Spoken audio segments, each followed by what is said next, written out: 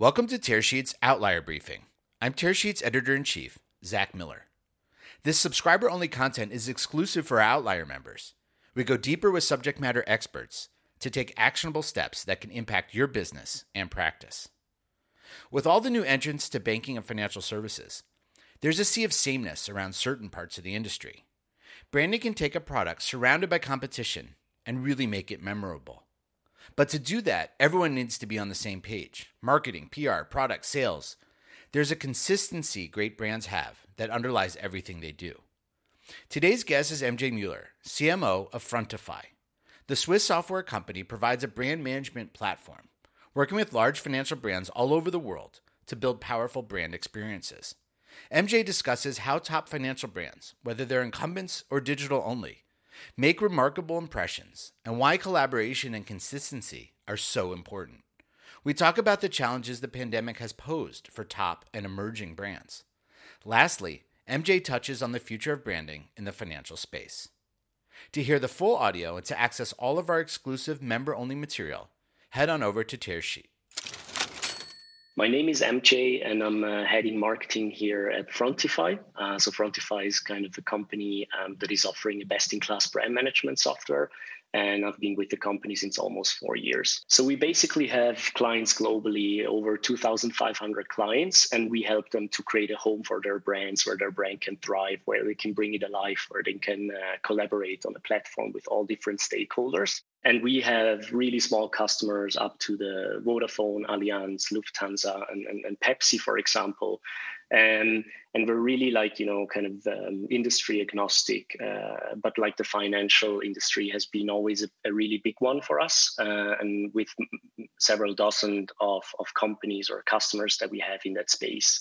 Among others, the Banco de América Central, Credomático, who is using us since 2017 with more than 400 users on the platform. It's basically a place where you have all your guidelines that describe you as a company, the core of your brand, all the values, the identity that created. And we strongly believe that this is a place where everyone should be able to access that. Everyone is kind of evolved building brands. You need to have that central place, because classically what you have seen is agencies creating a new brand, dropping over a static PDF, and that was it.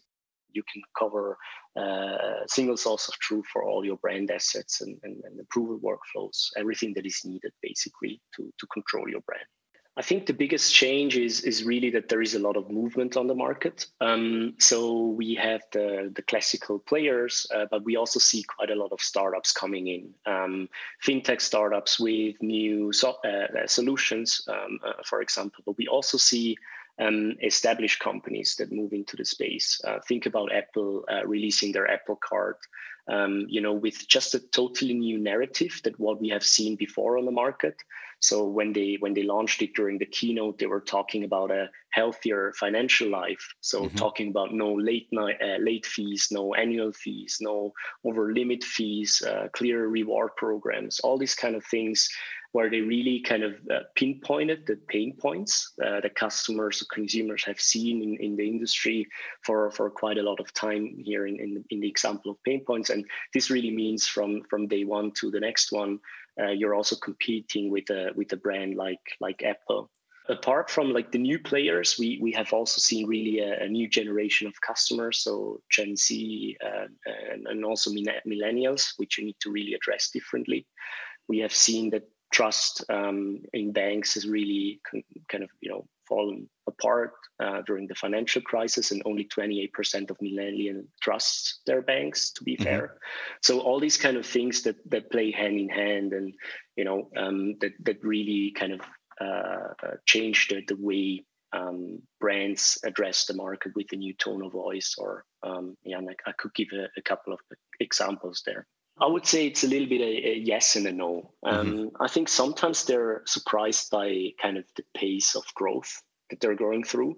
So brand maybe not even being at the forefront of their mind when they start off. And, you see players entering the market and running into really big issues when it comes to customer support and not having kind of the capacity to actually handle that and creating really a bad experience there and not seeing this as part of brand as well. There was this really famous example recently with Robinhood in the US, who has a very famous claim of, democratizing the access to financial markets.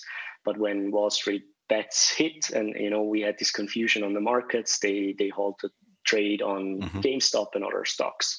And I think like what we have seen there, or at least me personally, on looking into a little bit of social, we could really see that people got really annoyed by the sheer fact that they kind of broke a promise. And I think that was really interesting to see as well.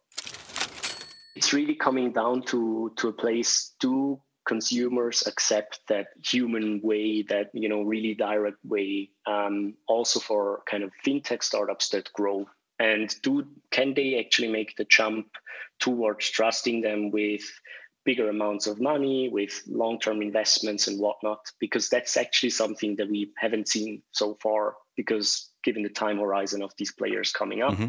But on the contrary, I actually see a huge opportunity for traditional banks who already have built up that trust over the time to move the opposite direction and to incorporate a little bit of that tone of voice, a little bit of a different area on how to address their customers.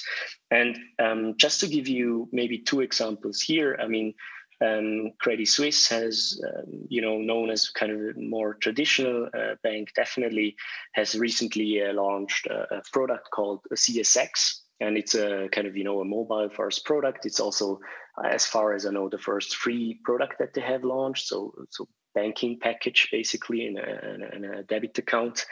And the interesting part is there really how they communicate to the market. So they have actually taken a lot of the elements of Money Heist, the Netflix original series on a professor and a crew kind of taking the money from the rich and giving it to the poor, and even in the visual language of their campaign, they have used people with masks addressing directly kind of the pain points that they have had with banks for a long run.